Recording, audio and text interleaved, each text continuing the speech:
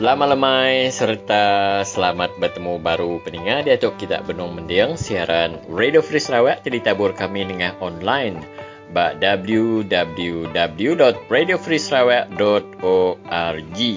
Siaran tu megak boleh didengar bala mayuh dengan aplikasi WhatsApp atau dengan Facebook Radio Free Sarawak.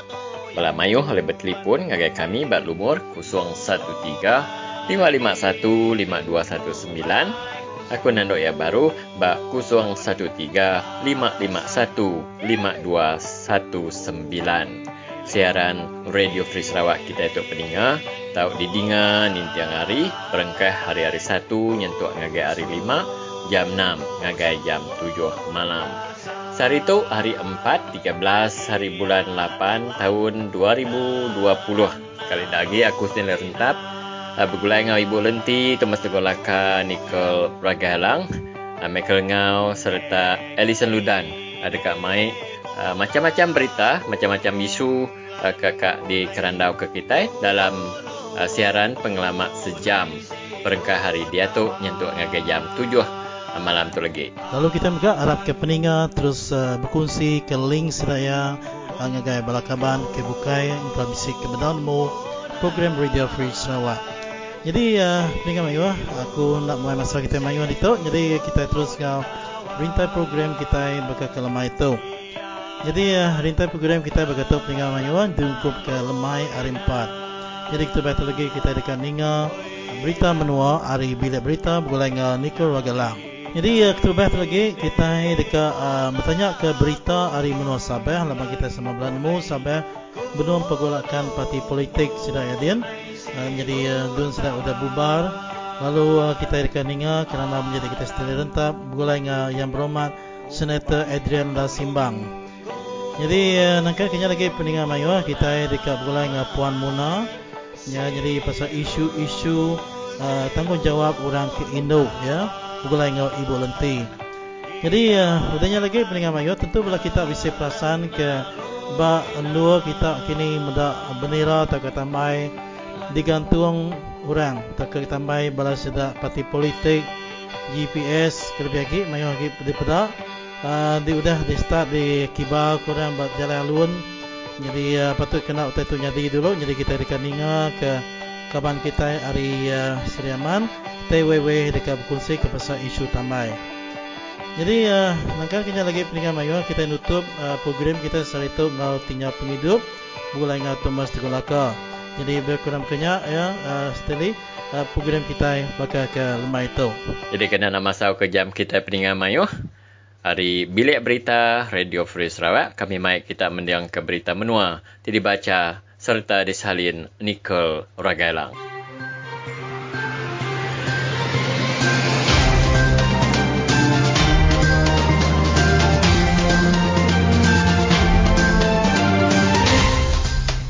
Terubah tu batang berita.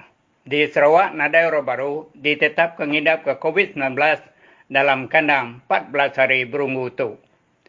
Perintah Malaysia bisi ngagih ke duit RM1,888,000 dikenang repair rumah di Udajai bok 291 buah sekolah di Sarawak. Di Sarawak, 3 ikut orang tingidap ke COVID-19 benang berubat berhospital besar di Kuching. 84 ikut orang baru benang diperhati ke Lutur.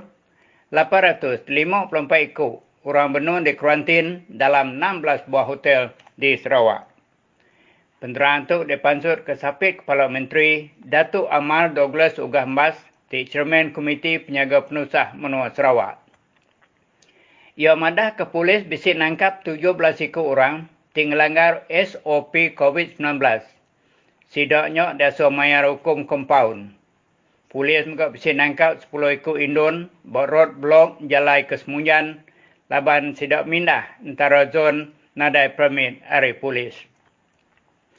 Datuk Amal Douglas Ugah madah ke pemindah antara zon nadai agi bersekat berengkah hari 15 hari bulan 8 tu. Yang madah ke semua pengawal dagang tahu dibuka bakal selama. Di Melayu, 11 ikut orang baru ditetap kengidap ke COVID-19 kemari.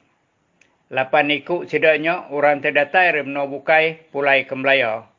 2 ikut orang terderampik COVID-19-nya di Menua Kedah, lalu siku di Tawau Sabah. Sidak 8 ikut terdatai ke Melaya-nya 3 ikut pulai dari Singapura, siku dari Filipin, siku remno Jepun, lalu siku pulai remno Australia. 8 ikut orang terhidap ke COVID-19 sudah gerai kemari. Siku benar berubat dalam hospital dalam ward ICU. Penteraan itu dipansur ke Kepala Ofis Menteri Pengerai Malaysia, Datuk Dr. Noor Hisham Abdullah kemari. Perintah Malaysia sudah memandar ke duit 1,888 bilion ringgit diagih ke dikenong agak projek ngerepair rumah Tiudajai bok 291 buah sekolah di Sarawak. 168 projeknya sudah tembuk, 48 itik benar digagak dia tu, lalu 74 itik dekat digagak. 538,600,000 ringgit sudah dikena perintah ngagak projek ngerepair rumah sekolah berengkah bulan 8 tahun 2020 tu. Perintah Sarawak dekat nyambung kuasa karan elektrik ngagai 223 buah sekolah ngena ungkus 50 million ringgit.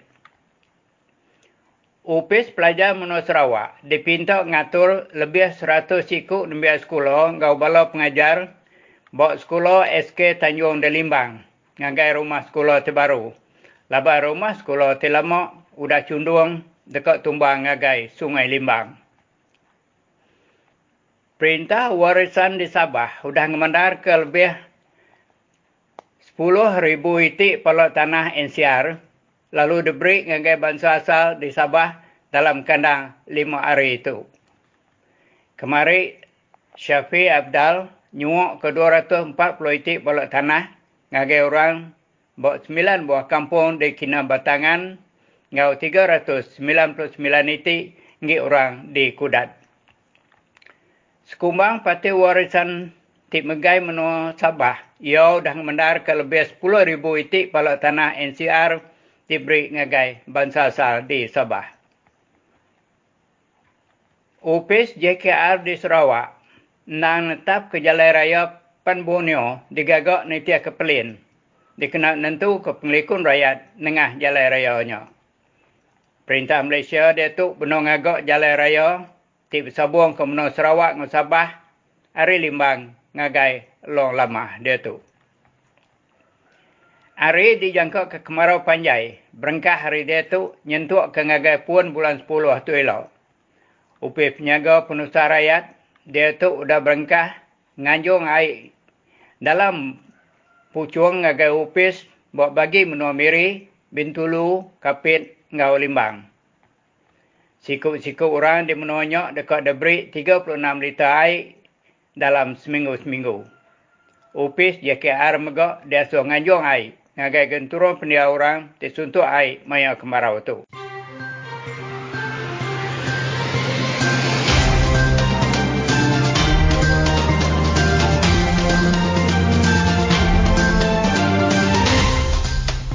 Terima kasih ngagai Angka Nika Ragalang ke berita tadi. Lalu berita tak dengar baru lemai pagila.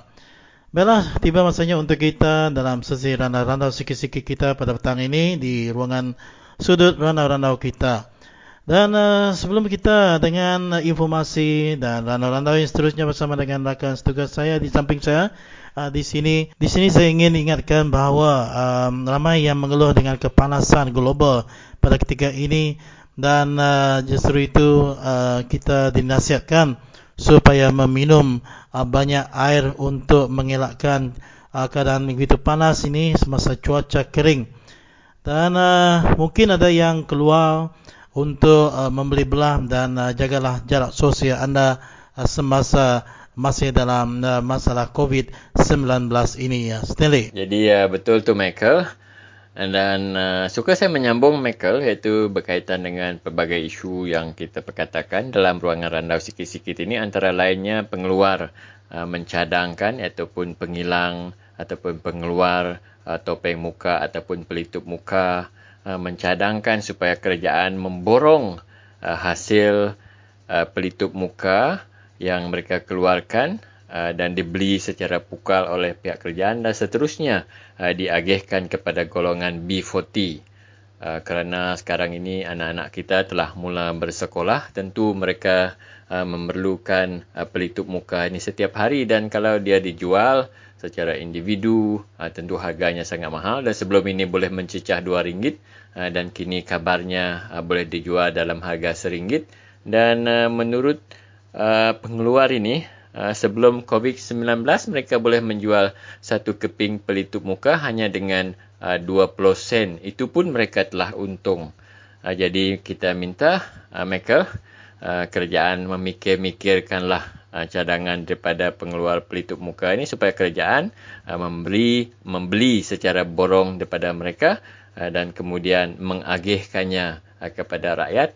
Dengan itu kita akan dapat mengawal penularan wabak COVID-19 di negara kita. Ya, betul tu Stanley. Sememangnya B40 juga sentiasa seharusnya dibekalkan secukupnya dalam pemberian pelitup muka ini, dan kita juga mengharapkan mana-mana kedai tidak mengambil keuntungan yang berlebihan ke ekoran ekonomi yang turun dan merudum pada setiap masyarakat yang sekarang ini sejak kesannya daripada COVID-19 ini. Baiklah, itu berkenaan dengan pelitup muka ya Stanley, dan bagaimana pula dengan isu-isu politik semasa ini. Dan selain itu juga Michael, persidangan Dewan Rakyat yang sedang berlangsung sekarang juga maklumkan bahawa sekiranya pilihan raya umum mengejut diadakan ketika ini, jumlah perbelanjaan yang diperlukan oleh Suruhanjaya Pilihan Raya adalah sekitar 1.2 bilion ringgit.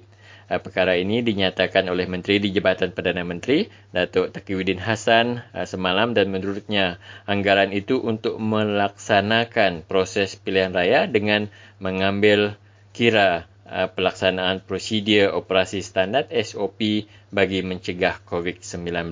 Jadi sekiranya kita sayangkan duit 1.2 bilion ini dibazirkan begitu saja dalam keadaan negara kita berdepan dengan COVID, maka pemimpin-pemimpin negara dinasihatkan untuk berfikir panjang sebelum membuat aksi-aksi ataupun tindakan-tindakan tertentu yang bakal merugikan kerajaan dan juga rakyat Malaysia. Sekiranya dilakukan juga pilihan raya dalam masa yang terdekat ini ekoran dengan COVID-19 yang masih lagi merebak, maka rakyat Malaysia akan terdedah kepada bahaya, kerana musuh yang kita lawan bukan daripada musuh parti politik, tetapi juga musuh yang tidak kelihatan, yang kita tidak rasanya untuk menyerang, iaitu COVID-19. Dan isu terakhir yang saya nak kongsi bersama dengan pendengar kita Michael, iaitu berkaitan dengan berita dari Sabah, iaitu Datuk Seri Safi Apdal menjelajah seluruh negeri Sabah untuk menyerahkan geran tanah adat negeri. Ini telah dilakukan oleh Syafi'i selama lebih 26 bulan mereka berkuasa di Sabah, dan telah berlaku ataupun berlangsung dengan lancarnya. Dan menurut Syafi'i, perkara itu beliau lakukan untuk membela rakyat-rakyat di Sabah yang perlukan tanah yang sebelum ini dinafikan oleh kerajaan sebelumnya, dan perbuatan beliau itu dikatakan bukan untuk membeli undi. Ini adalah untuk memulangkan hak rakyat, dan terpulanglah kepada rakyat untuk memilih siapakah yang bakal menerajui kerajaan negeri Sabah pada masa yang akan datang. Dan kita berharap kerajaan negeri Sarawak juga mengambil iktibar apa yang berlaku di Sabah, di mana Ketua Menteri Sabah Datuk Seri Muhammad Safi Apdal menyerahkan geran tanah adat negeri yang nilainya dikabarkan beribu-ribu geran diserahkan kepada rakyat Sabah. Jadi saudara, keputusan di tangan kita. Pandai-pandailah kita memilih mana kerajaan yang kita suka, yang menguntungkan rakyat, dan mana kerajaan yang merugi dan membazirkan wang rakyat.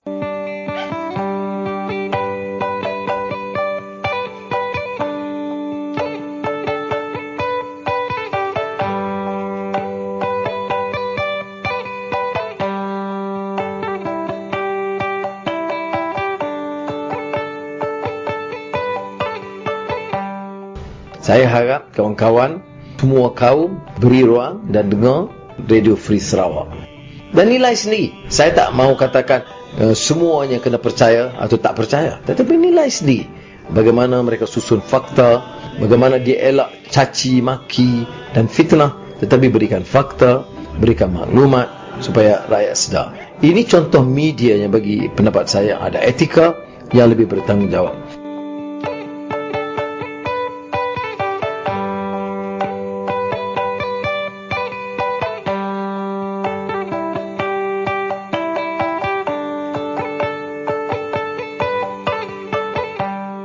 Kita bersama dengan YB Adrian Lasimbang. Beliau merupakan YB Senator dari negeri di bawah Bayu Sabah. Jadi untuk beberapa perkembangan dari Sabah, kita dengar penjelasan YB Senator Adrian Lasimbang. Ni Stanley dari Radio Free Sarawak, YB. Okey. Boleh cakap kah? Boleh juga. Ya. Tapi ada bising sikit lah macam ni. Tak apa. Memang bising sudah di Sabah tu. Ya. Jadi nak minta YB komen sedikit tentang beberapa hari ini Surat Khabar melaporkan Datuk Seri Safie Afdal telah menjelajah Sabah untuk menyerahkan geran tanah adat negeri kepada rakyat di Sabah. Ada yang mengatakan ini bagus, ada yang mengatakan ini salah guna kuasa sebab DUN sudah dibubarkan. Apa komen YB? Bagi saya apa-apa yang bagus untuk rakyat sepatutnya nampak bagus lah. Salah guna kah, BN pun selalu guna kuasa, sama juga. Ya. Tapi buat masa ini saya nampak setakat ini memang selagi sebelum SPR umumkan tarik pilihan raya saya rasa Safie Afdal still the caretaker government lah, Chief Minister. So by right dia boleh buat apa saja untuk memastikan yang kerajaan masih berjalan lah. So, I think untuk menyerahkan geran itu tidak ada salah dari segi undang-undang lah. Ya. Bagaimana dengan kerajaan yang lalu, YB? Maksud saya itu Ketua Menteri yang lalu Musa Aman kah? Ataupun Ketua Menteri sebelum ini, adakah mereka ada berbuat demikian, menyerahkan geran tanah adat negeri ini seperti mana yang Safie lakukan? Memang tidaklah, sebab kita tahu masa Musa Aman jadi Ketua Menteri, apa yang telah berlaku adalah dia sebagai Ketua Menteri sebagai pengurusi hasil bumi, hasil bumi Sabah, yaitu satu badan yang meluluskan semua permohonan tanah lah. Jadi semasa Musa jadi Ketua Menteri selama hampir 20 tahun juga, selaku pengurusi hasil bumi, dia tidak meluluskan apa-apa geran native title NT lah selama dia jadi Ketua Menteri. Sebab apa yang saya difahamkan ketika dia jadi pengurusi hasil bumi, tidak pernah ada mesyuarat untuk meluluskan ataupun mempertimbangkan permohonan tanah oleh rakyat lah. Dan juga beliau telah keluarkan perkeliling lah bahawa semua PPHT di peringkat daerah di dalam LUC Land Utilization Committee itu telah bukan dilucutkan tapi ditangguhkan kuasanya untuk meluluskan permohonan. Jadi pada masa beliau jadi Ketua Menteri, semua permohonan tanah adat itu NP native title itu hanya di kuasa tangan beliau lah. Jadi sebaik saja dia kalah, Safie Afdal masuk, prosedur yang lama yang sepatutnya berlaku itu telah dikembalikan lah. Itu sebab banyak tanah-tanah yang telah lama di pohon tu akhirnya dalam masa 2 tahun setengah tu telah diluluskan oleh Safie Afdal sebagai Ketua Menteri lah. Jadi geran-geran tanah yang diluluskan ini sebenarnya adalah geran-geran yang diluluskan dalam masa 2 tahun lah yang kebelakangan ini. Dan perbezaannya, Musa Aman lebih cenderung kepada geran komunal. Geran komunal ini di mana dia tidak keluarkan geran individu, tapi hanya dikeluarkan satu geran yang besar dengan nama-nama penama lah di dalam geran itu. Kemudian dia akan lantik, ya, kerajaan pada masa itu akan lantik satu syarikat untuk memajukan tanah tersebut secara joint venture. Jadi pada dasarnya rakyat tidak ada sebarang kuasa lah ataupun they have no say lah dalam apa bentuk pembangunan ataupun bagaimana tanah-tanah itu dibangunkan. Jadi itulah jauhnya beza tu.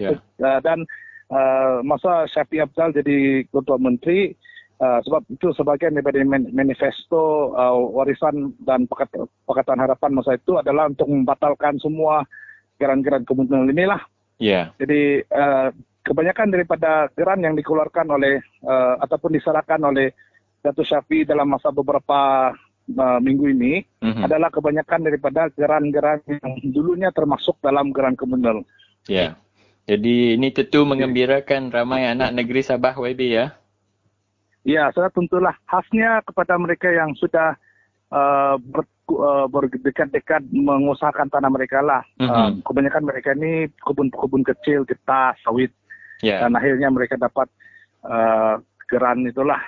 Dan ini membolehkan pembangunan itu dapat disalurkan dengan lebih baik. Sebab kita ada land security lah. Dan manifestasi daripada keputusan Kerajaan Negeri Sabah itu, YB, ya, kalau kita lihat refleksinya kepada Sarawak, dan Sarawak juga berdepan dengan isu yang sama, kononnya mengeluarkan geran tanah individu itu begitu sukar melalui proses demikian rupa yang begitu rumit, dan akhirnya kita dapat dengar berita baik dari Sabah, dan tentu rakyat Sarawak juga dalam pilihan raya negeri, saya fikirlah YB akan buat perubahan juga. Ya, tentulah. Dan saya rasa di Sarawak juga sudah mempunyai model ni. Cuma apa yang kurang adalah selama ini kerajaan mungkin GPS tidak mengiktiraf tanah adat itu sebagaimana yang telah diiktiraf di Sabah lah. Sebab kebanyakan daripada polisi pembangunan di Sarawak itu lebih cenderung kepada pengeluaran PL, provisional leases lah, yang besar-besar kepada syarikat. Dan selalunya masyarakat hanya dijadikan sebagai beneficiary. Dan beneficiary ini sudah tentunya kita tidak tahu sebab semua ini dalam pengurusan syarikat. Jadi kalau syarikat itu tidak tulus, mereka boleh buat creative accounting, mereka selalu buat declare rugi saja. Jadi masyarakat sebenarnya tidak dapat apa-apa daripada mana-mana skim pembangunan tanah NCR itulah. Jadi ini yang menjadi tanda tanya yang besar kepada bukan saja di Sabah, tapi saya rasa di Sarawak juga. Betul, Abi. Kerana kita dengar laporan media mengatakan Selkra untung sampai 200 juta, tetapi bila dibagi-bagi adalah RM25 untuk orang kampung. Selkra juga banyak menjalankan program di Sabah, khasnya kerjasama dengan kerajaan negeri lah untuk tanah negeri. Tapi itulah kebanyakan daripada syarikat yang mengelola kawasan Selkra ini bukan Selkra sendiri, malah adalah subkontraktor yang telah dilantik tanpa melalui proses-proses yang telus lah. Jadi apabila ini berlaku, jadi kita tahulah ada hengki-pengki di sebalik jadi kita tidak nampak macam satu proses yang telus lah. Saya rasa model itu baik sebenarnya, cuma sistem itu tidak telus. Baik, soalan terakhir saya kepada YB iaitu semalam Dewan Rakyat dimaklumkan bahawa sekiranya pilihan raya umum mengejut diadakan pada ketika ini pada musim COVID-19, maka SPR memerlukan pembiayaan sebanyak 1.2 bilion ringgit. Dan perkara itu didedahkan oleh Menteri di Jabatan Perdana Menteri Datuk Taqiyuddin Hassan semalam, dan ini adalah untuk mengikuti mengambil kira prosedur operasi standard SOP bagi mencegah COVID. Jadi keadaannya sekarang, YB, kalau pilihan raya Sabah dengan pelbagai halangan daripada SOP ini tentu agak sukar bagi Sabah melaksanakan pilihan raya mereka. Komen YB tentang ini? Saya rasa ini semua hanyalah alasan yang cuba diberikan oleh Kerajaan Perikatan Nasional lah untuk tidak mau menjalankan pilihan raya dengan lebih telus dan adil. Sebab saya tidak percaya yang kita perlu menelan belanja sebegitu banyak, sebab kalau kita mengikuti SOP dan contohnya kita sudah menjalankan beberapa PRK, pilihan raya kecil, contohnya di Cimi baru-baru ini. Dan SOP itu tidaklah serumit yang sebagaimana yang dikatakan oleh mereka lah. Dan saya heran juga sebab kalau kita lihat Singapura juga berjaya menjalankan pilihan raya umum mereka tanpa masalah besar. Dan sungguh pun negara ini adalah negara yang sangat padat. Dan ini adalah mempunyai banyak risiko dalam bila berdepan dengan pandemik. Tapi mereka masih boleh buat pilihan raya dengan tulus, adil dan tidak melakukan belanja begitu besar. Jadi saya heran dengan pernyataan oleh Taqiyuddin itu bahwa sampai 1 bilion duit ini untuk apa? Kita pun tidak tahu lah. Mungkin kita perlu sabar beliau untuk mengetengahkan pecahan budget ini, baru kita kuasapi kan. Saya tidak percayalah yang dia beli begitu mahal dalam keadaan SOP yang tidak juga serumit apabila kita lihat pilihan kecil yang Cimi baru-baru tadi. Baik, jadi untuk terakhirnya kita minta YB memberi mungkin apa-apa nasihat ataupun pesanan kepada rakyat Sabah yang masih menanti-nantikan rit pilihan raya dan kemungkinan pilihan raya akan diadakan, pilihan raya negeri akan diadakan. Bagi saya pilihan raya negeri yang kali ini adalah satu pilihan yang cukup unik sebab ia adalah satu pilihan raya yang harus dan terpaksa dilakukan kerana pembelotan oleh beberapa ahli politik. Dan saya minta rakyat supaya membuat pertimbangan untuk menolak mereka ahli-ahli politik yang tidak ada prinsip ini dalam pilihan yang akan datang. Kerana ini mencemarkan sistem demokratik negara kita dan negeri Sabah. Kemudian saya rasa rakyat mempunyai kematangan untuk memilih dan saya memberi kepercayaan penuh kepada rakyat untuk memilih siapakah yang terbaik untuk meneraji kerajaan. Dan pada masa yang sama, saya rasa kita perlulah melihat kematangan dari segi politik untuk memastikan bahawa sistem demokrasi di Malaysia terus dipelihara lah. Dan akhir sekali bagi saya kepada pendengar-pendengar, khasnya untuk rakan-rakan dari Sabah, jangan lupa keluar mengundi untuk pastikan bahawa kita akan dapat memilih pimpinan yang terbaik untuk ini. Jangan selalu mendengar kata-kata yang boleh memecah belahkan kita, malah kita harus memfokuskan kepada apakah isu-isu yang lebih penting untuk pembangunan negeri Sabah. Itu saja.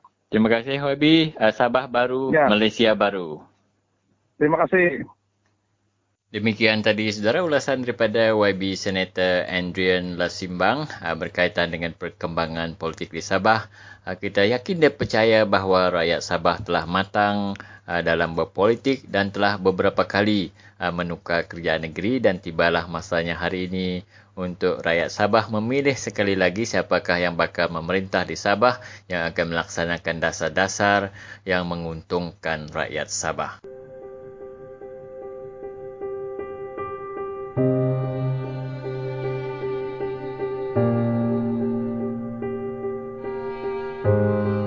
Aku ya laban nyangkanya bisa buka hati kini dah buka pikir kini nya buatan kecil. Jadi nya maku ngumai orang kecil to barang perahu depan do ya nak paham nama perjuangannya sebenarnya. Dia paham perjuangannya. Politik tu yang nak makai setahun 2 tahun masa makai berpuluh-puluh tahun ya. Pasti lebih dia pasti kebaru ditumbuh maka PR subah. Aku to madah kedai baru magai kita bala peninga kebijakan beradio Free Sarawak selama itu aku yang tahu yang ramai nama gelima kita kami beram berode nak pergi nemu yang Raja Mani aku mesan niat ke kita semua jadi kita dau terjun tu tadi anang kecil lagi yang kita andai perahu buka ya lebih lagi kita orang Dayak Sarawak.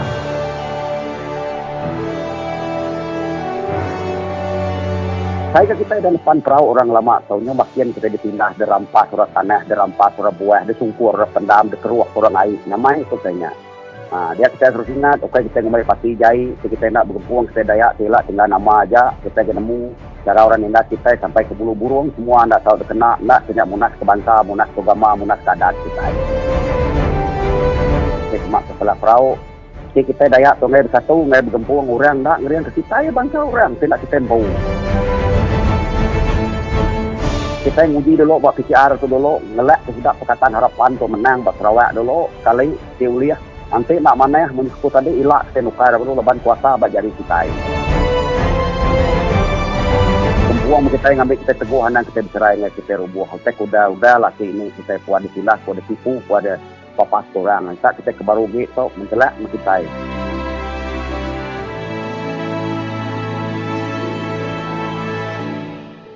Ya, para pendengar Radio Free Sarawak, salam sejahtera dan harap semua sihat. Petang ini bersama saya seorang wanita orang asal, Puan Mona daripada Jaringan Orang Asal yang telah dipilih sebagai panel untuk berbicara mengenai perkahwinan awal di kalangan orang asal sempena perayaan Hari Orang Asal Sedunia yang dianjurkan oleh Jaringan Orang Asal se-Malaysia yang dalam keadaan pandemik ini. Jadi untuk tidak melengahkan masa lagi, kita memanggil Puan Mona untuk menerang apa yang isu-isu yang dibincangkan dalam forum perayaan Hari Orang Asal. Jadi kita memanggil Puan. Ya, halo Puan Mona. Halo, ya selamat tengah hari. Selamat menyambut Hari Orang Asal.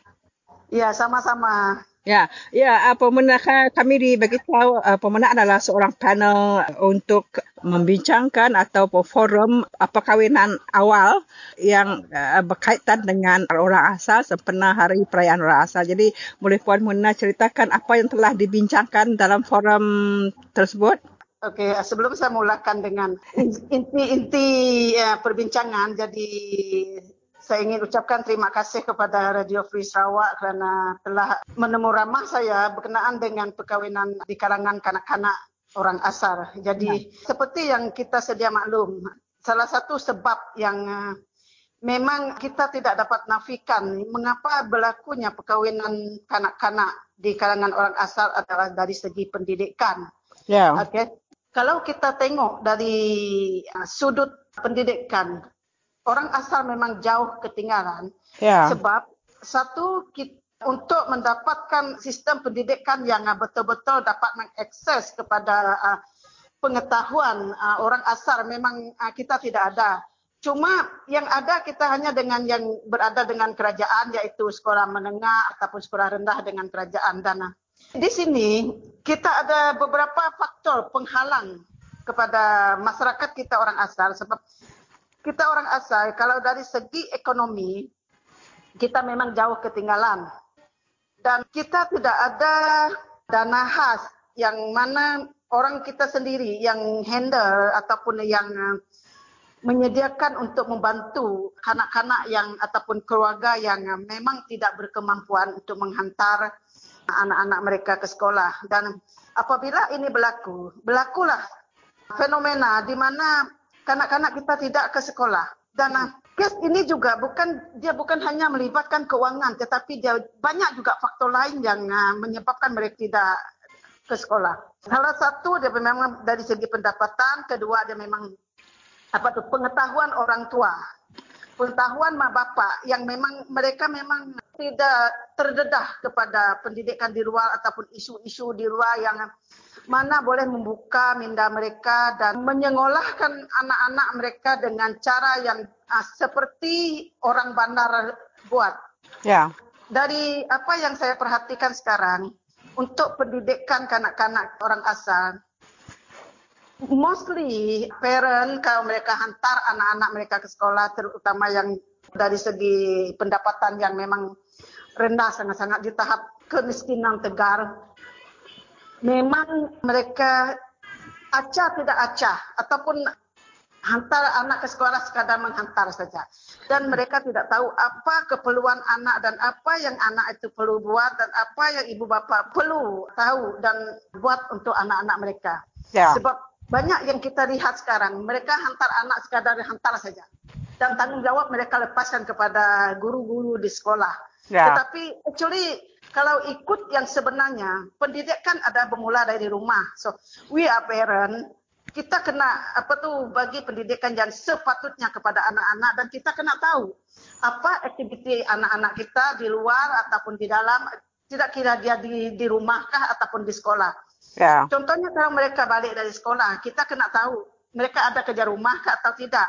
Dan kita juga boleh tanya apa yang mereka belajar hari tersebut, dan dari segi pergaulan pun kita kena lebih peka. Sebab kalau kita tengok sekarang, fenomena sekarang, budak, kawalan dan pergaulan mereka terlalu bebas, dan ini menyumbang kepada perkahwinan awal. Sebab apabila pergaulan terlalu bebas, ibu bapa tidak ambil peduli, tidak ambil endah dengan keberadaan anak di rumah, aktiviti anak di luar, dan anak-anak ini mereka mudah terikut-ikut dengan apa yang berlaku.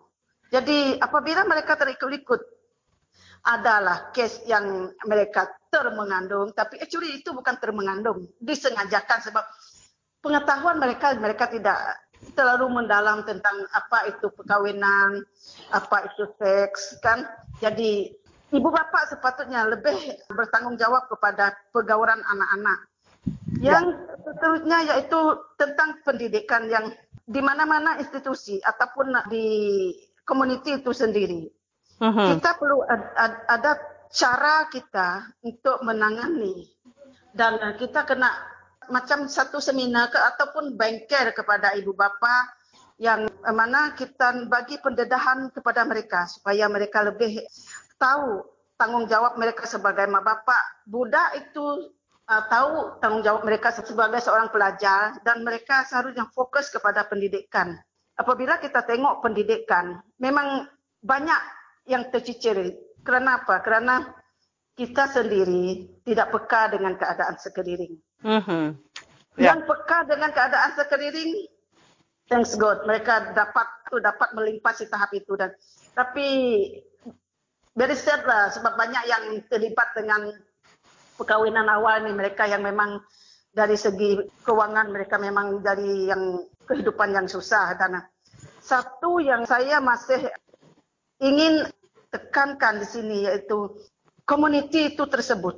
Mereka sepatutnya ada satu undang-undang komuniti tersebut untuk menghalang, menghalang ataupun coba sedaya upaya untuk memberhentikan perkahwinan di kalangan kanak-kanak. Sebab kalau kita tengok kesan dia terhadap kanak-kanak dan kesannya kepada masyarakat dan kesannya amnya kepada keluarga itu sendiri. Bila berlaku penceraian, siapa yang bertanggung jawab. Dan setakat ini, saya mengikuti satu kursus bersama dengan BBNA, dan I think year 2018 baru ada disebut hak wanita. Jadi kalau dulu memang hak kita wanita apabila berlaku penceraian, yang terbeban adalah kita yang pihak wanita dan keluarga dia. Pihak lelaki mereka macam lepas tangan. Nafkah tidak dibagi. Ini tidak dibagi. Yang bertanggung jawab sekarang adalah ibu itu dan keluarga kepada si anak ini yang diceraikan. Jadi di sini kita tengok, kita punya institusi dalam adat ataupun undang-undang dalam komuniti kita sendiri. Tidak ada. Kalau ada macam undang-undang kita sendiri yang untuk macam etnik Bidayuh kan ataupun etnik Iban, dia ada cara. Let's say kalau mereka kahwin dalam umur yang ini, apa hukuman yang perlu dikenakan kepada budak itu, kepada keluarga itu, kepada mak bapak itu. Kalau kita ada, mungkin kalau kita ada undang-undang yang macam itu, mungkin kita boleh mengurangkan jurang dia. Mungkin kita tidak dapat untuk menghapuskan 100%, tetapi at least contohnya dari 10 kita dapat kurangkan kepada 6 ataupun 7 orang macam tu. Jadi tidak adalah jurang itu terlalu gap dia dengan masyarakat ataupun bangsa lain itu terlalu jauh. Sebab satu had umur perkahwinan tidak ditentukan. Asal mereka sudah datang haid ataupun orang kita kata mereka sudah dewasa. Tapi kalau kita tengok, haid itu hanyalah satu hormon dalam badan kita. Tetapi pemikiran mereka belum lagi matang. Sepatutnya sebagai ibu bapa ataupun masyarakat, kita mesti ada garis panduan. Orang yang boleh berkahwin dengan yang tak boleh berkahwin. Umur dia. Maksud saya umur dia. Bukannya sewenang-wenang, perempuan ini sudah menses, dia boleh kahwin. Tidak. Dia mesti ada had umur dia supaya kita dapat mengelak berlakunya perkahwinan di bawah umur. Sebab banyak kesan yang akan berlaku kepada perempuan itu, kepada anak-anak itu sekiranya berlakunya penceraian ataupun berlakunya kematian sebelah pihak suami ke ataupun isteri. Sebab purata kepada perkahwinan awal kanak-kanak ni, lelaki 15,000 ke atas dan perempuan yang paling banyak. Jadi yang perempuan 17, almost 18,000.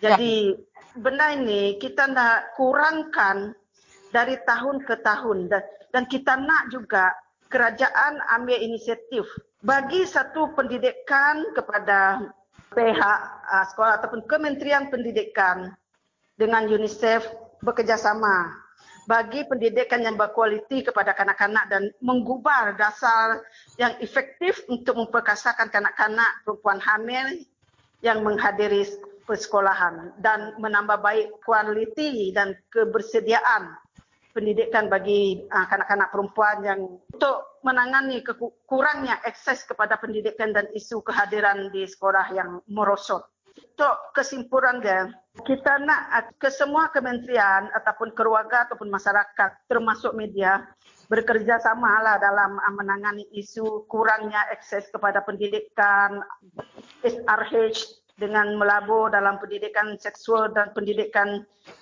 reproaktif untuk kanak-kanak ataupun menyediakan pendidikan komprehensif, pendidikan kesihatan berasaskan sekolah, meningkatkan akses kepada maklumat kesihatan untuk kanak-kanak dan perlu ada undang-undang dalam masyarakat sendiri bagi mengelak perkahwinan kanak-kanak tersebut. Jadi peranan ibu bapa, masyarakat dan bangsa itu sendiri harus bekerjasama untuk meningkatkan taraf pengetahuan kanak-kanak terhadap perkahwinan di bawah umur.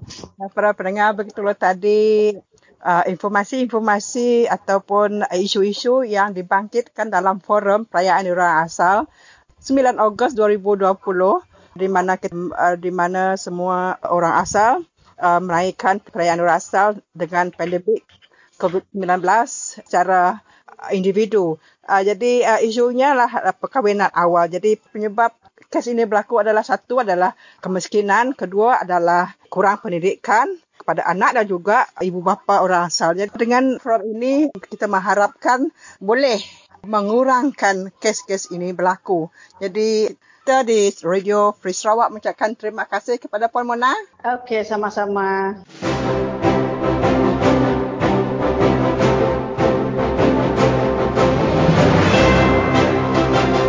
Untuk kesal itu, mesti apa yang ditemu kubat dengan nyikat pengemai COVID-19. Nyalai dikena nyaga diri, perhati kejakuk tangkan. Nomor 1, selalu nuci jari ngena sabun atau ke penyembuh pembunuh penyakit atau ke hand sanitizer. Nomor 2, anak kalau semak main duduk atau ke berandau. Habis semak sedepah atau ke semeter setengah. Nomor 3, anak nak ngena pemampu mulut dengan hidung maya keluar dari rumah. Ingat kita, COVID-19 apin bisi ubat dan kita boleh nyaga diri ngai kederampit penyakit tu. Pesan ngibuh tu dari kami Radio Free Sarawak.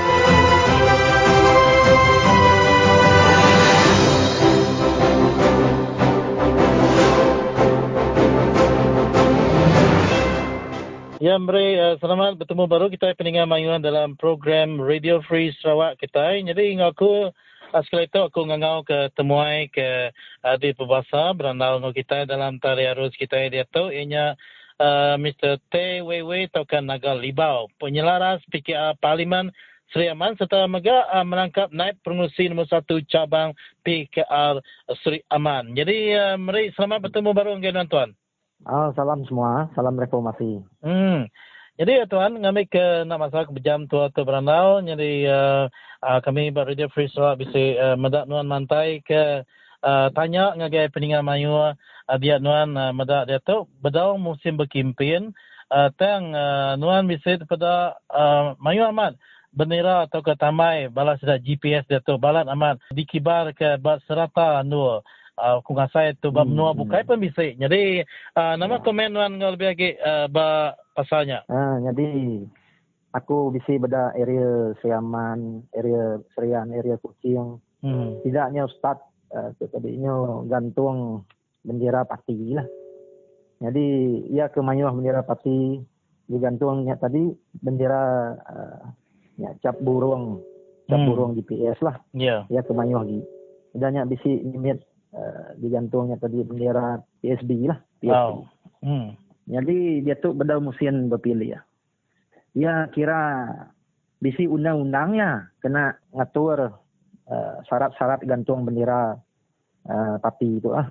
Ianya undang-undang kecil Akta Pilihan Raya dan Perintah 6/1. Hanya undang-undangnya, undang-undangnya disebut nadai boleh gantung bendera parti bak tempat umum berarti ya, tempat orang mayuah, tempat umum. Ya mati si jalai, simpang masuk jalai, ya dewan rakyat nadai tahu gantung bendera tu.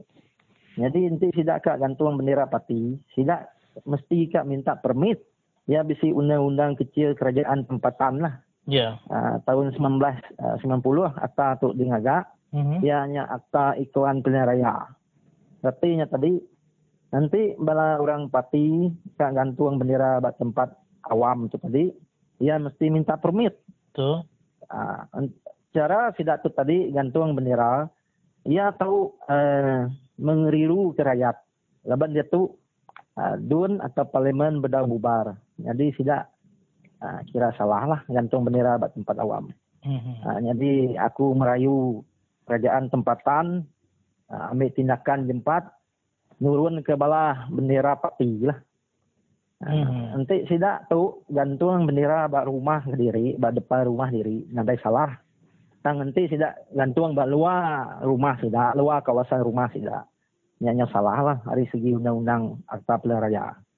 Ya tuan. Kita lagi tuan, nanti kita minta pengawal sudah ya ke bergantung bendera atau aku ngasai itu bisa ngemegah lebuh maya kami ke bisa terima panggil hari peningan mayuah. Sebenarnya PKP bila sudah hari GPS tu tadi ngagak perujia berdua ke basitek sudah ya. Dia sudah pun udah ngantung bendera sudah ya. Patut kena sudah ya. Ngena ngagak perujia pembangunan tak ini pemansaian tu tadi kena mansaian basitek dua sudah ya. Dia sudah ya mesti ngantung bendera sudah ya.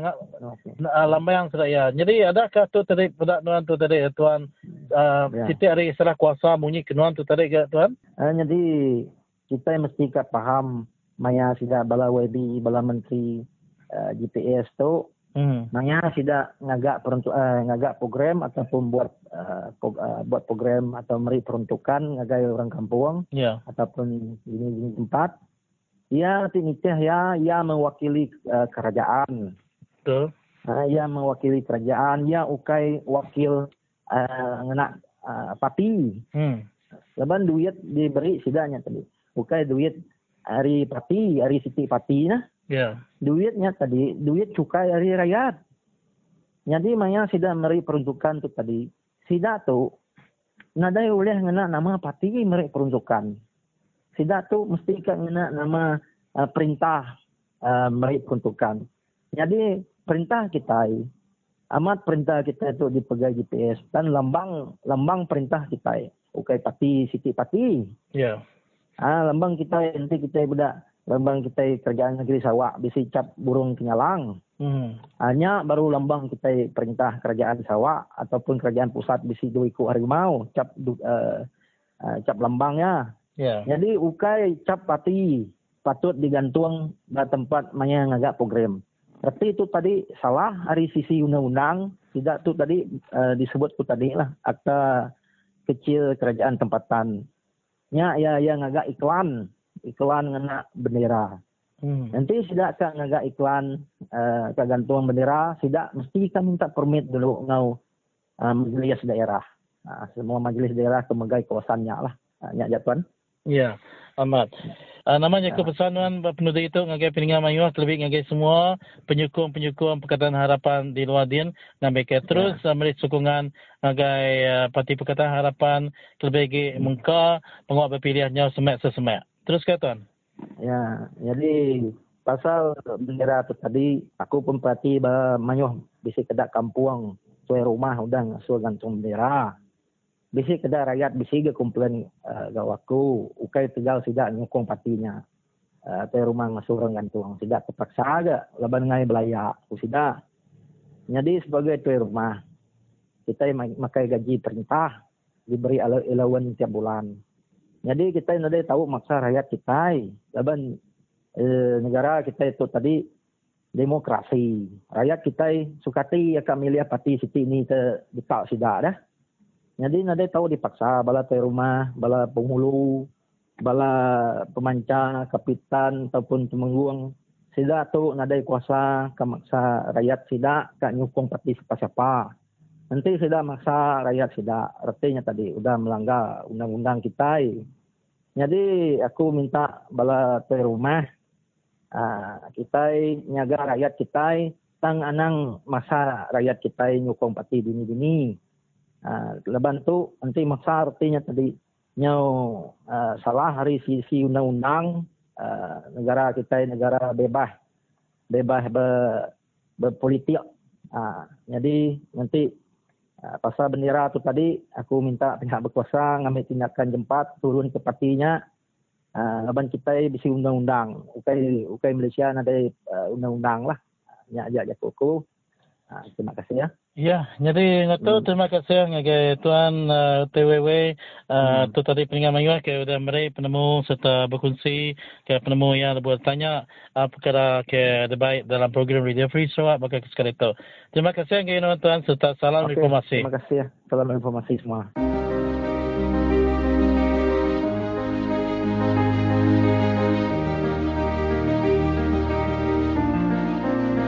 Jadi saya merayu kepada orang-orang Sarawak khasnya, berilah peluang kepada Parti Keadilan untuk menang pilihan raya ini, dan sekiranya kita tidak diberi peluang, bagaimana kita untuk membantu rakyat Sarawak. Jadi dengan tidak ada kemampuan daripada GPS, kita ada kemampuan itu. Jadi berilah kita kepercayaan, berilah kita keyakinan. Pilihlah Pakatan Harapan khasnya Parti Keadilan untuk menerajui dan untuk menang untuk pilihan raya kali ini, terutamanya pilihan raya negeri yang akan datang. Jadi rakyat Sarawak, saya menyeru, berilah peluang kepada kita. Saya menyeru, undilah Parti Keadilan.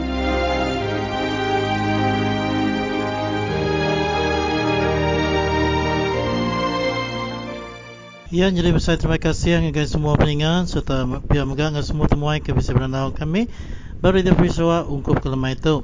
Jadi kami dekat dengar kita ngau tinggal penghidup kurang ngau temu segon laka lalu temu baru kita perkila. Jadi aku mereka ngau ngari kami sebuat terlentap ibu lentin ni kurang kelam temu segon laka ngau Elis Nudan dekat meri selamat berserap temu baru perkila 8 bab Radio Free Sarawak semua tahu berjaku. Selamat mendiang ke tinggal penghidup.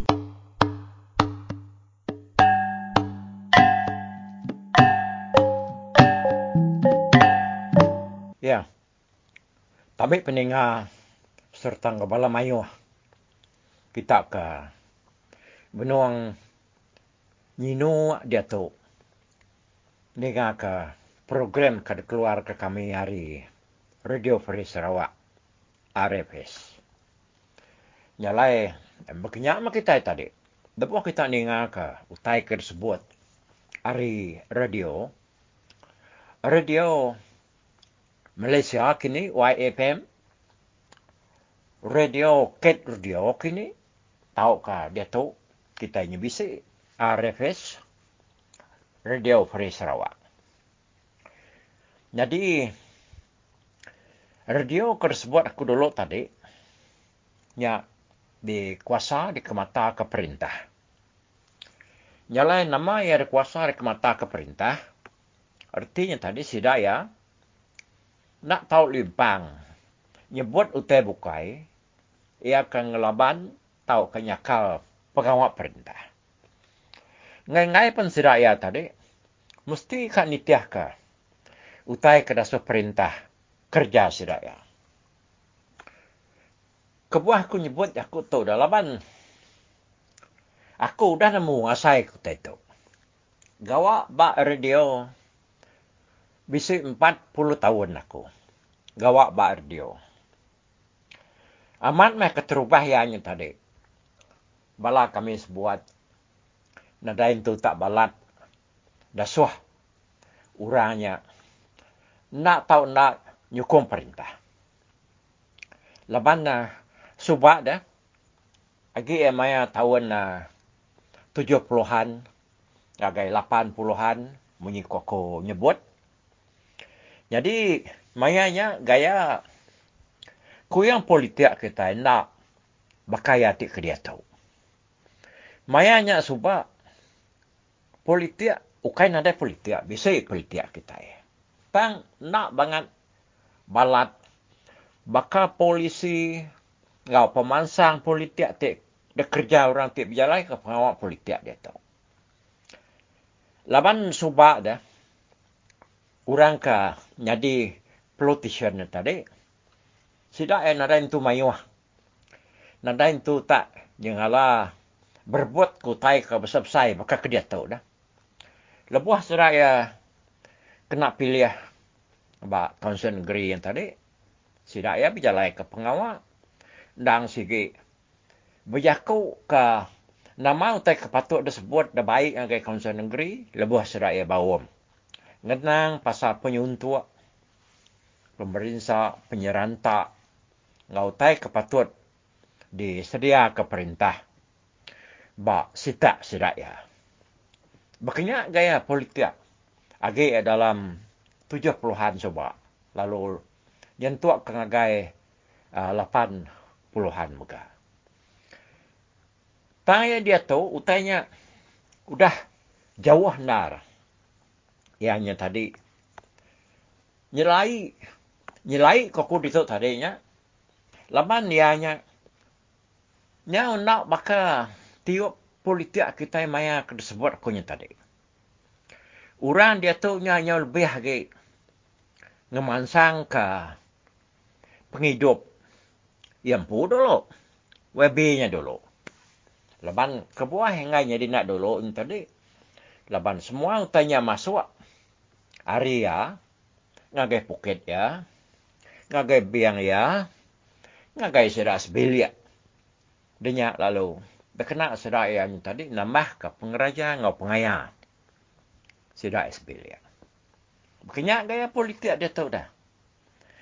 Laban berengkah hari tahun ujung 70-an coba. Politik tu balat nar.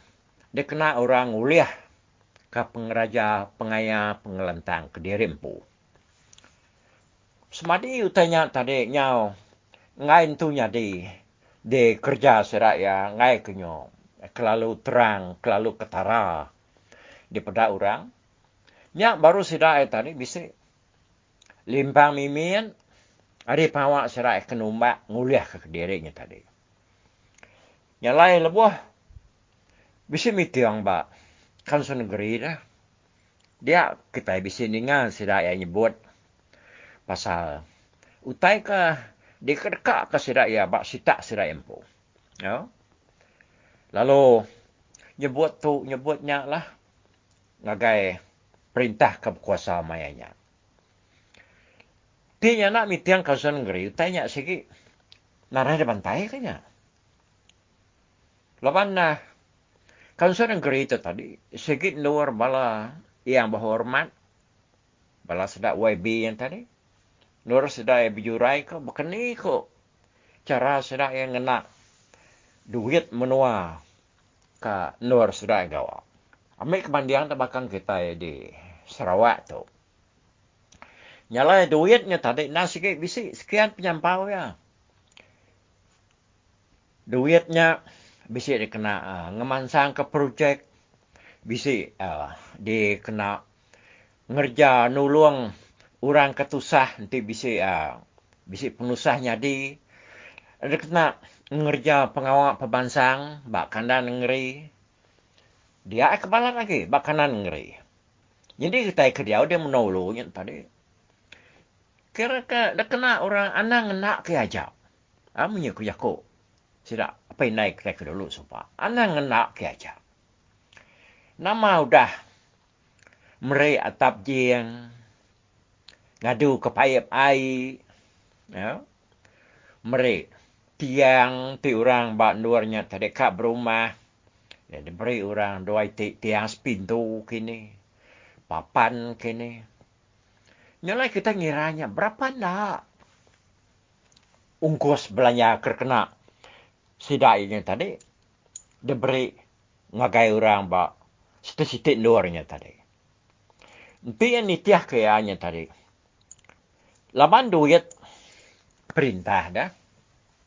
Aku tu nak ke kalak mendak. Ya, luar orang kenyimpan duitnya tadi. Laban duit tu ya nak bakal kita kemedak utayan gegarian dia. Nak kenyak ko ya.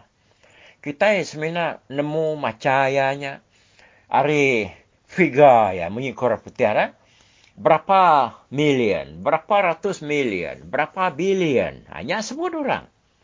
Jadi, kita nak nemu madah ke duit reserve menua Sarawak, about consolidated fund, utai ke kenyak tadi, duit ke sedia ke kena ngemansang ke menua Sarawak, bisa 1.5 billion. Akhirnya menyenyak lah aku tembrik contoh ya. Jadinya disebut aja tuanan nemu ni pemayuh duitnya. Makanya orang kena bisi pelajar pasal wang, pasal duit tu tadi. Nemu ya ulah ngamarnya dalam hati dia intinya mak duitnya tadi tak ayan tak pansut. Kali kena bak jalai dia, bak ruai kini duitnya tadi ya. Nemu kita pemayuh ya 1.5 billion tadi. Oh. Tang tena pihaknya dayan kurdiapannya salah menjaku ko kita ke derma panjai.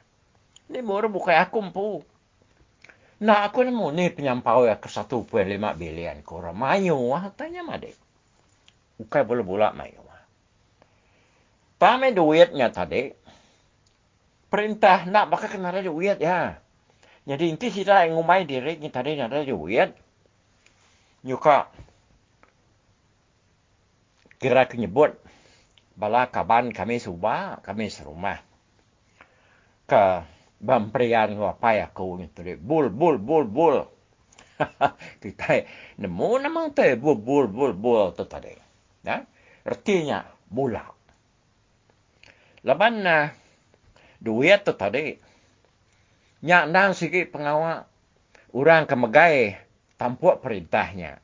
Ya netap ke duitnya. Nang sikit seruran bisik dia belama. Laban kembuah duit tu nak tahu nadai kusung. Nggak jadi. Laban kita nak nemu dia, tak ketahu jadi dia menua kita tu. Kata nak, maya ka, suntuk pungkang kini, bakal dia tahu dah, kita kena laban penyakit COVID-19, tahu ka, coronavirus tu tadi. Ya, ti kita nak ada duit disimpan tadi. Nama tu kena tua. Ngadu ke penusahnya, mutar ke penusahnya. Ngai kianya tadi nyungurkai hibak kanan ke. Nyalai kita ni di serata dunia tu tadi sekedar menuai kekurangan penatai pemisik lebih lagi bab belanja nya orang kemayu. Namanya tadi lesi berbadi. Jamah penyakit COVID-19 tu tadi. Laban sedaya duit sedaya nan tu cukup.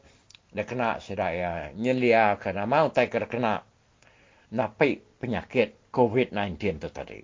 Nalai beribu-ribu orang keparai. Yang tak kena ke kita. Ti perintah yang tadi. Nadai duit. Nyalai duit yang nak sikit bisa. Tanglah. Dia tu yang tadi. Laban pengawal pemansang kerja tiap-tiap bengkah benua. Lebih lagi. Utai kuliah hari dagang. Hari utai kerjual kita bakang kita itu. Nama utai kerjual kita ngagai menua bukai. Lebih lagi ngagai menua Jepun. Ngagai US.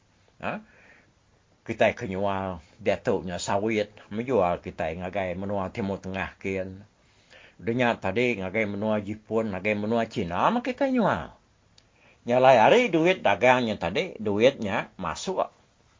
Ngagai duit ke disimpan perintah. Makanya aku ya.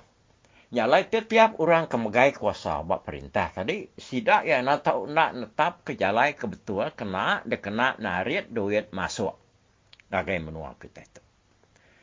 Tamah. Tadi aku juga nyebut tamah. Lalu nak pansut. Duitnya tadi lebih lagi belanja. Peruntukan atau ke bajet. Ti orang nyebut. Ungkos ngerja tu-nya. Ungkos ngerjanya. Ambil kebandingan tu hanya ada sebut secara rambang sekali kira kau ungkos administration kurang. Artinya tadi administrationnya ianya ngerja pengawal berjalan ke tiap-tiap bengkah projeknya. Dia duitnya dia kena. Ia nak ngambil bagi duit kena diungkap ke ngagai kebukainya tadi. Bisi minyak duitnya tadi dia kena ngemansang ke pengawal dagang. Dia kena ngemansang ke pemansang di menua pesisir. Aku berapa juta dia kena. Nyalai duitnya dia kena. Kena aku ya. Tang minyak tadi cara orangnya ngadu ke duitnya. Dia ya. Bala sidak ke. Jadi menteri, jadi YB itu tadi. Kemanyan mata ya medak duitnya tadi. Ambil kebandingan ti. Ungkos ko jako. Ngagak jalai, hari simpang nuju rumah sana, nuru sungainya. Pemanyai jalainya tadi bisa 10 kilometer, lalu ungkuasnya kira ke 10 million. Ya. Jalai, kini ke belanja tahu ke ungkuas tadi. Siapa orang kedulu dituju ya? Siapa orang kedulu mansut ke budgetnya tadi? Tentulah. Menteri Wang kita. Jadi dia tahu kita muda. Orang kan jadi Menteri Wang. Nak tahu nak. Di belakang kita ditahu. Nyari subak-subak. Nak tahu nak Pala Menteri. Biar aku jago yang tadi. Jalai. Utainya dapat dah. Bisik salah. Bisik pelantian kebukai ke. Bisik kelipak kebukai utainya. Nyalai lebuah PH. Nah, magai kuasa perintah. Itu tadi dalam tahun 2019 dah. Dia ex-menteri besar kita itu Duta Mahathir. Ya, lalu nyerah ke Menteri Wang itu tadi. Ngagai Mr. Lim Guan Eng. Laban sikuknya, orang kelan dia bisik pelajar pasal duit. Tanti nunak kayaknya segi, ya mengerengkuan kaya ada. Tayanya tadi ngasai ke. Nanti duit belanja itu tadi menteri besar agak megaya. Bakal tahu perintah ke udah yang tadi. Yang salah ni aku udah. Nyak kita minta perintah ke dulu lagi hari PH itu tadi. Nah kini keluar kita laban orang kenyadi menteri Wang yang tadi ya megak menteri besar. Semua tanya ada pegaya magang. Ya. Nyak letak ni kok ya yang ni pun nanya gora bukai laban kuasa duit tu ya makanya dah. Nyalai utainya tadi kita medak dia tu nyanyi bakap pungo ya. Nekong pala yempu. 20 tahun ke 12 tahun. Lepangai lama gini. Baka tu dah ni yang Nelson Mandela subah 27 tahun. Nada itu tanya ngalah namanya penyalah kerja ya. 27 tahun di jail orang. Ya, baru yang tadi. Lama-lama pansut hari jail. Lalu jadi presiden menua Afrika Selatan. Jadi kita dia tahu. Duit kerempaknya tadi. Ukai berjuta. Tak puluh juta. Ratus juta. Baru bertemu salah. Seminggu dua tu. Hukumnya tadi. Nak setipak ngau. Utai kerambai, utai kercuri, utai kertaban, utai kerlalai kaya. No? Ya peninggalnya lah. Nah jamnya nak berasai kan luar ko. Ngenanya kita. Udah tu. Aku nampung baru. Hari 4. Tu lah. Okay. Nyalai terima kasih ya. Belum jadi kaban belayan. Kita keningat ke Radio Free Sarawak. Bawa program Tinyau Penghidup ketika sekali tu. Empat ko.